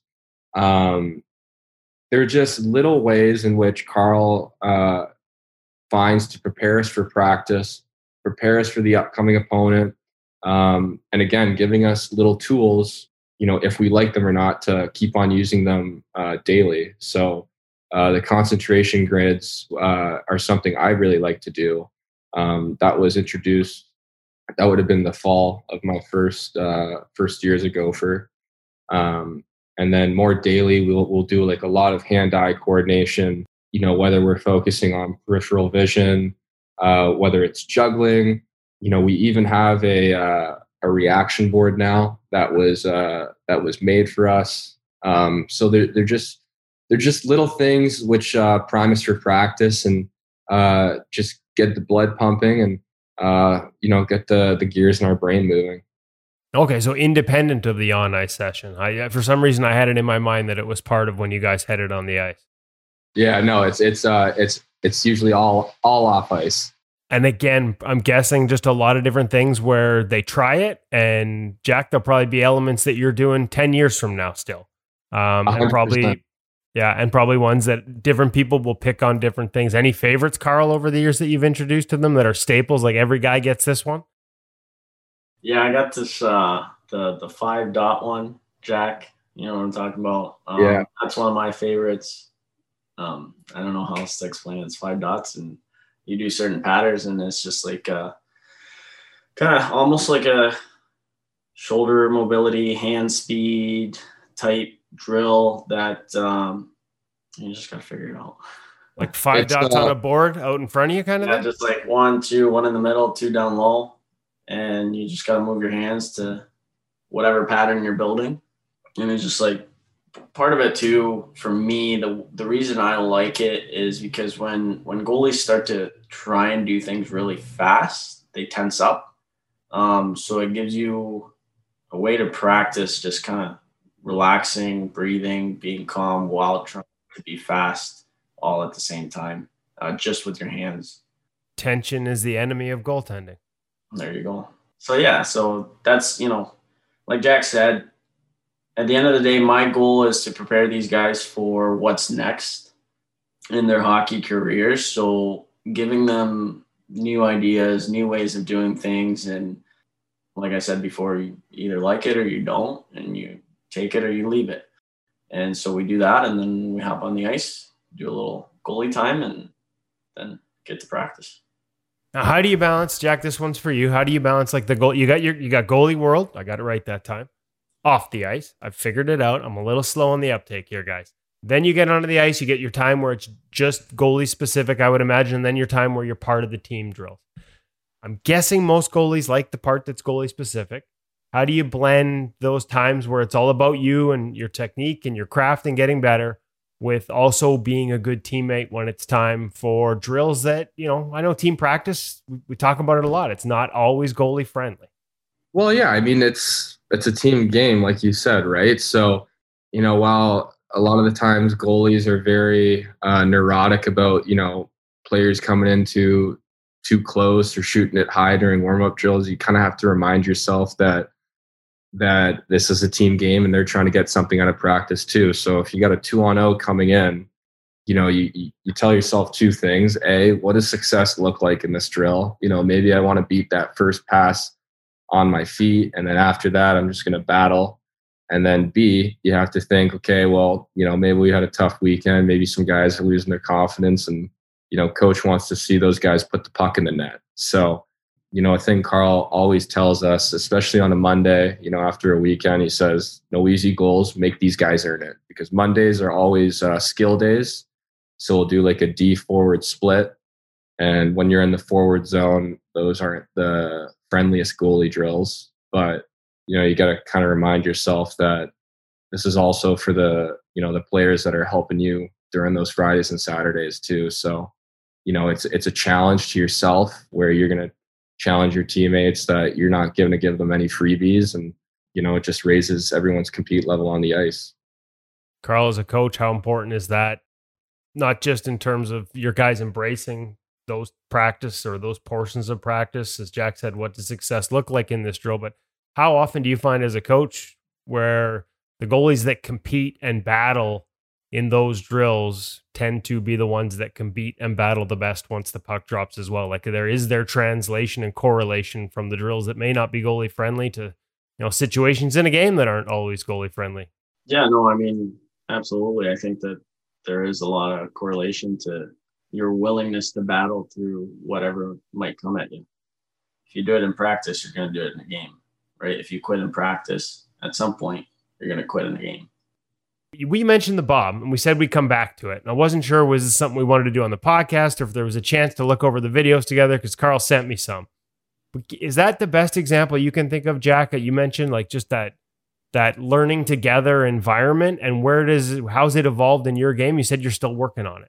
I would say up to date, that's the best example of, Carl bringing new things to my attention, and, trying to find new ways to make my game more efficient. That movement, the Bob, I love it on 2-on-1s. That's something where, it's usually utilized on a rush, and Bobrovsky does it all the time, hence why we call it the Bob. But I would get into arguments with my goalie partner, Jared Moe, last season. He said, I don't really like it. I was like, all right, like, I love it. Like, and, I could execute it. And, he was a guy that would just rather, use a lateral release or a T-push. But again, that just goes back to, no two goalies are alike. There's a million ways to keep the puck out of the net. But the Bob specifically, I think it's a really cool move. And last year it helped me out a ton, especially on 2-on-1s, 3-on-2s. It's a way to, maintain my feet and not open up my toes. Whereas a T-push, you got to open up and rotate. And the Bob is a way in which you can kind of not only hold your edges, but if there's a pass back, you can push back. Carl, give me your keys to that movement. Like, as you guys have gone through this, what do you see as the keys specifically that work well for Jack? Yeah, I mean, the goal of what we were trying to do was, one, hold our edges, right? Stay on your feet for as long as you can. Two, have the ability to arrive like square, like Jack said, not open, right?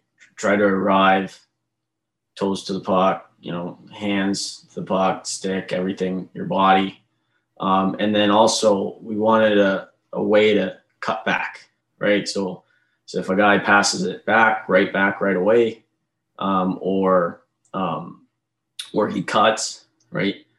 Can we move back on our feet as well, right? So not only are we going there on our feet, but we're going to try and come back on our feet as well. And so I guess, some of the keys were just, we played around with flow and momentum. So on a rush, that backwards flow, using that momentum. We talked about going through our anchor, right? The anchor is kind of like the middle of the crease, right? Going through our anchor in order to kind of get there. And then just, I think the last one was, just managing the depth too, is making sure we don't get caught too far back. And that's where the anchor comes into play, because the anchor allowed you to not open up, but also maintain your depth, versus if you rotate too much, you go straight to your post. Now you lose all your depth. Okay. And actually, no, I should have said this because you sent me video, got a chance to look. Describe it. Like, describe it because everybody, this is audio and I'm an idiot and I didn't ask you to describe it. Yeah. People are like, this sounds fascinating. If only that stupid host would have asked him to tell us what it was. I'll let Jack. No, the way you described it was poetry in motion. I'll let you take this one. Oh, wow. So how would you describe it? Yeah. So the way we looked at it was I just explained. And so what a goalie does is he creates, that backwards motion towards the anchor of the crease, which is the middle, with a C cut or, ideally with a C cut. And from there, his upper body starts to face the puck and his lower body follows. And now, instead of doing a really long shuffle, you're only doing a regular shuffle, right? Because you've already found your center, now you can maintain your whole body together to put yourself in position. I don't know if that helps. Anything to add, so Jack? I was just going to ask, like, one thing of that C cut, like the reverse C cut as you're flowing backwards, it takes you into the middle. Important, I guess, like it puts you on angle and it becomes a bit of a momentum build. Those would be, from an outsider observing it, those would be sort of the two observations. I'm guessing though that like a lot of guys will get low and wide with that C cut and it takes them to the ice. Is the key that when you're performing this motion, when I watch the video, you keep your feet under you in this case. 100%. And again, that goes back to the purpose of the move. And that's to keep your edges under you.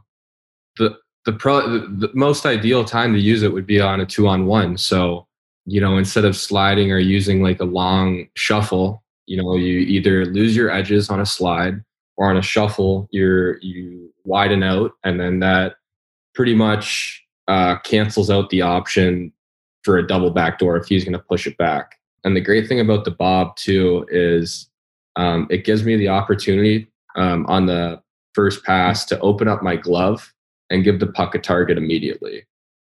So a lot of times on a T-push rotation, before you're actually going, you have to come back and then move. So you're using the momentum of the pivot to first go away from your target and then to the target. The thing about the bob is your feet are always under you.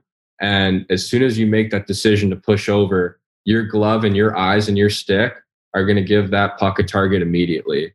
So let's say it's a quick one-timer. That's fine. My feet are under me. I can just drop right down into a butterfly. Or if you want to pass it back, that's fine. My feet are under me. So as a whole, the move gave me like a lot of confidence on these high scoring situations to not only trust my edges, but to just feel like more efficient instead of just sliding over and waiting for a shot or being behind the play. And by keeping the stance somewhat narrow and your feet underneath you as you build that sort of top-down angle with that rotation, like what I see is, like you said, you're squared up early. You're arriving there sort of set and square and on top of the play, as opposed to, like you said, whether it's a T-push or even if you were to widen out and make that reverse C-cut, a lot of guys the tendency can be to leave the upper body behind. It sounds like one of your keys is getting there in one piece with, as you said, gloves presented and ready to go. Absolutely. I love it. Any other great like insights or giveaways that you want to give to us? Like, we're just like taking notes here. Like, I'm creating Kevin Woodley's notebook based on you guys describing some of the things you've come up with to help Jack rise to this level of Mike Richter Award winner. Yeah, I mean, like along with that move, we also played around with what he said, presenting the puck a target, right? So actually opening up your blocker to the puck or your glove to the puck, which allows it to just kind of be more efficient, be more stable, be ready. So when you actually get there, or as you're arriving, your hands are already in a position to make a save. I'm going to transition that one, Jack, into gear, because presenting your gloves and moving in a way that you keep them presented rather than getting lazy with them requires gloves that present well. Like, you guys both gear guys? Are you gear geeks? Are you gear guys? Like, how do you talk gear as part of this? Because I'll be honest, I had this conversation just recently with with Jeff Glass as he's transitioning into coaching. And he hadn't been a guy that thought a lot about it. And yet now as he's coaching, like how your gear performs affects how you play. Like it's important to have, the anecdote I used with him was we don't all have to be Ichiro Suzuki keeping our wooden bats in, temperature and controlled humidors before we get to the plate. But it's probably good to know how it works with and for your game, no? Yeah, I mean that's Carl's. He probably won't admit it, but I think he's a gear geek like me. Like again, there's there's certain specs on my pad that like I love, like I need, and I'll tweak year to year. But the one thing I'm very peculiar about is my glove. So I had this one glove growing up. It was my minor midget year for Don Mills, and probably the best glove I've ever worn. So I pleaded CCM, like what's the closest thing to that? And they were kind enough to kind of recreate that glove into the Axis model. And I don't know, this glove was so old that like the 590, 580 and 600 break wasn't even a thing at the time. So they were like, there's no specs on this thing. Like this is kind of like an outcast piece of equipment, but they recreated it. And ever since, it just it's been my glove. Like it just feels like the original one. So we're going to have a Jack LaFontaine model is what you're telling me. I hope so. Yeah. I don't know. Now CCM's going to be pissed at me because everyone's going to be asking for the LaFontaine spec. But you've also become a bit of a guinea pig. As they've transitioned, they've had certain guys, a couple in Europe, yourself, David Riddick, we saw, wearing prototypes for next year's model. What's it like to be part of that process and be a guy who's providing feedback on new lines and new innovations? Well, it's really cool. And, the gear they have coming out, it's amazing. Like I was a huge fan of the first line of Axis. And then after that, they took that first series and they made it even better, which I thought was impossible. And, I don't want to give too much away because I don't think they'd appreciate that. But no, I'd have to hit the beat button on a lot of it if you did. So it's okay. Yeah. But I mean, some of the specs they have coming out are just total game changers. And obviously I'm wearing a prototype right now and I'm in love with it. It's just, for me, I like a stiffer pad with a more flexible boot. And they've done that with this pad. And, obviously they have the speed skin, but they got another secret that I guess I can't mention. But it's an awesome pad. And, the guys at CCM, they're awesome. Great guys, and they love the feedback. And, I just love working with them for, I think it's been about 4 years since my sophomore season at Michigan. So, you right back to those days where your dad made you go out and basically glorified street hockey gloves to see how bruised you could get and whether you still wanted to play, to helping build the next generation of product. Like, have you always been a gear geek? Honestly, no. It was Steve Shields that pretty much, put it lightly, to give my head a shake. Like, you're not gonna, why are you not gonna take a liking to gear? It's got to feel a part of you. And ever since then, he's been like, he used to give me like certain gloves. He used to give me like different paddle lengths. He used to, tell me how to wear the glove, like whether to wear it loose, whether to wear it tight.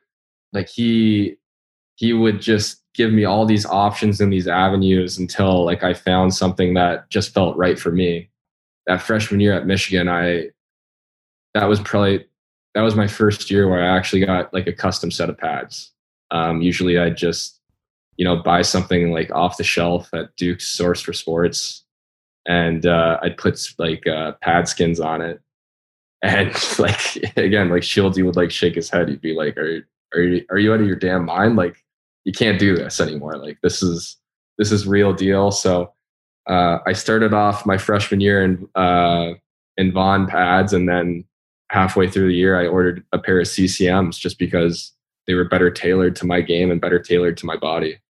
Okay, so you mentioned having some little specs that you have to keep. Now, I'm trying to remember. I was actually, probably saw me frantically Googling. still got leather straps on there. Is that one of the old school ones you got to keep that you feel like you need those on there? I love the leather straps. I do the Lundqvist loop. Okay. So you put the leather strap, like it's not on the bottom of your skate. It's like actually on the back of your ankle. And I was also, they call these Hulk straps. So they're not they're not toe strings. Like they're like elastic Velcros that you wrap around your skate. And so it gives you like more ankle mobility, especially in the RVH. And again, like I like a more flexible boot. Like I don't want something where like my ankle feels locked in. I'm someone that like wants the pad sitting high and want like a lot of mobility for my skate to move around. Okay. I mean, it's okay. It's okay. Marc-Andre Fleury's still got metal buckles and leather straps. It's just always funny to me in this era where we're trying to cut weight so much that, like, you know, a set of leather straps and metal buckles can weigh as much as the rest of the pad, for crying out loud. Exactly. So, Carl, you got to keep an eye on him with the gear, or are you trying to learn from him as he goes? I mean, I think he's pretty self-sufficient. As far as my role in that, I just, as long as it works, if it works, you like it, good, we're there. But you know, I do ask questions, you know, regarding, you know, maybe new things on the pad and what it looks like, what it feels like. Do you like it? Do you not like it? What do you like about it? What don't you like about it? So I ask questions, but I don't know how much of a nerd I am with the goalie gear, but apparently well, you gotta have some knowledge, because I mean, working with kids at Mega, like that becomes a part of the conversation as well, right? Helping them find their game by finding the right gear. Yeah, no, absolutely. Like, you know, kids have to you got to make sure that they're wearing the right things, right paddle length, and you know, glove you can close, and especially for little kids, and you know, pads are, you know, the right size and that sort of stuff. So okay, guys, I just looked down to see how long we've been talking. It's way longer than I promised, which I know I'm kind of famous for, so I apologize. I do have one last one, because it wouldn't be an In Goal podcast without one last question. I got to say though, like between the technique and the get, like there are so many little threads that I want to keep pulling on here. So you're going to regret giving me your emails pretty soon, because I'll be following up here and asking, especially seeing how we have a guy who's taking journalism. I'm practically going to make Jack write stories for me at this point. So I'll have an internship by next summer. You just got to hit block. Feel free to hit block on my number anytime, Jack. Next year, how excited are you for next year coming off this one? And that decision could have turned pro. You've had quite a path to development to here. Was there any thought towards that, and what made you want to come back and finish it off at the University of Minnesota? Well, I mean, personally for me, I've only been a college starter for a year and a half. So that played a large role in it. You know, I've always been someone to trust my gut, and my gut was telling me that there's no such thing as being overprepared. And for me, I knew that if I have Carl in my corner, that I can take another large jump in my development. Now, saying that, I'm not going to, you know, rely on Carl for that. There has to be a lot of self-initiative there. But, you know, mentally and emotionally, I'm in a place where not only am I fortunate enough to, you know, play a lot of games at the Division I level, but I have a goalie coach that is right there with me, that's, you know, working with me every day, and that's in my corner fighting for me. But, you know, I just trusted my gut. My gut was telling me to stay for another year. You know, a lot of the guys that have made that jump to pro, whether it was, you know, Jeremy Swayman, even Spencer Knight, you know, they had a ton more games than I have had up to this point in my college career. And I just felt like there are parts of my game I love, and there are other parts of my game that need a lot more work. And, you know, I had to do a lot of self-reflection and look beyond the numbers, look beyond the stats. And, you know, there's still a lot of work to be done. So this is my summer of revenge, if you will. Well, that's, I mean, a lot of self-awareness there, Jack. Carl, were you part of that conversation? If you guys don't mind, like, what are those things that you're focusing on going to this year? Because like you said, it sounds like it's just human nature for both of you. But if you're not getting better, you're kind of falling behind when in a position that evolves so quickly. So what are some of the things? Are they on the ice mostly, or they're, you mentioned earlier in this, and I forgot to follow up, like mean streak. You mentioned like, is it also just more experience and more managing the emotions in new moments, bigger moments over one more season? I honestly think it's 50-50. The emotional and mental aspect of the game, I'm never going to stop learning about, right? Like that's just something as goalies, as we get older, I think you find new ways to manage and cope with stress and pressure. And for me, for the most part, I felt like I did a good job this year, but there's certain areas in the season where it was mental fatigue, or if it was frustration, where I still have a lot of growing to do. As a goalie, as a human being, as a teammate. And there's work that I do away from the ice, whether it's, meeting with the sports psychologist, whether it's doing some reading. Carl's given me the Hockey Tough book that I'm slowly working my way towards. That's just, the tip of the iceberg. And then obviously the technical side, that's what summers are for. So Carl and I meet every Tuesday, Thursdays, and we have a good group there. And then Fridays we do like a little power skate. So no pucks, and he pretty much works you to the bone. Last Friday was my first power skating, and I was pretty much on my hands and knees by the end of that one. Carl, any thoughts on this next year and moving forward, and how tough is power skating? And like we're just going to keep going here. Power skating, like no pucks. How much of it is not just in the crease? Like we focus so much on crease movement, but how important is it as a goaltender, whether it's to facilitate puck handling or anything else, to be able to skate beyond just crease movements? Which one would you like me to answer first? Next year or power skating? Let's do power skating, and then we can wrap on next year, because if we don't wrap soon, I'll never wrap. You know this. Yeah. So, every Friday, we have at Mega, we have 3 different groups. We have the girls group, we got the junior group, and then what we call the pro group, which is the college guys and above. And so every Friday we have all the goalies come. Like if you want to come. If you don't, fine. But here's the ice. We could have 10 goalies. We could have 30 goalies. So obviously none of it is crease movement. But all it is just an hour to really get skating down, right? Whether it's edge work, whether it's power moves with the bands, whether it's, balance, footwork. And we do add some puck handling there. We always try to finish with a game because it's fun. And, these guys get really competitive and it's fun to watch. I don't know if you saw my story from 2 weeks ago. We had a little relay race where we had the goalies push the pucks with their forehead from blue line to red line. And goalies hated it. I found it comical. But, at the end of the day, they're all competitors. So regardless what the drill is, they're gonna work towards winning. And then that's what keeps it fun, right? And to wrap it up, I promise, next year. Yeah, next year. I'm really excited. Either way, I was supportive of Jack. If you wanted to come back, great. Let's do it again. Let's do it better. And if he left, that was fine too, right? At the end of the day, it's his decision, his only, right? And he confines with whoever he wants, whether it's his family, myself, the coaches, his girlfriend, his buddies, whatever, right? It's his decision, and I support whatever he does. Like there was a lot of questions of, oh, why didn't Jack go? I'm like, I don't know. You ask Jack. Don't ask me. It's his life, and whatever he decides to do, I'm okay with.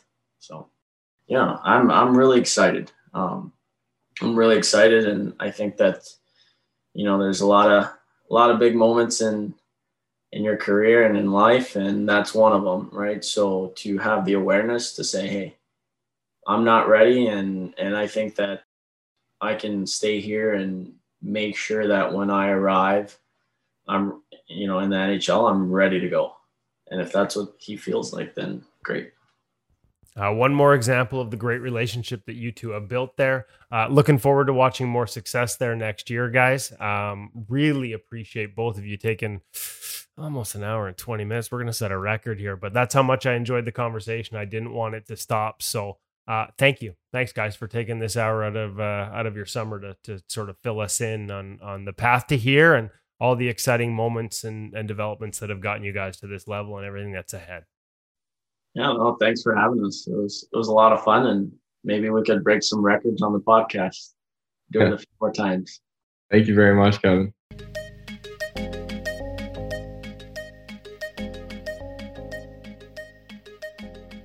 Good stuff, Carl. And want to learn and get to know Carl a little bit better on future episodes. I'm not giving anybody assignments or anything, but that's a guy that we can lean on, especially with his background and what he's been able to do in the goaltending world. And Jack, Carolina draft pick, Carolina's done a nice job with their selections of goaltenders. They've got a good young stable right now, Woody.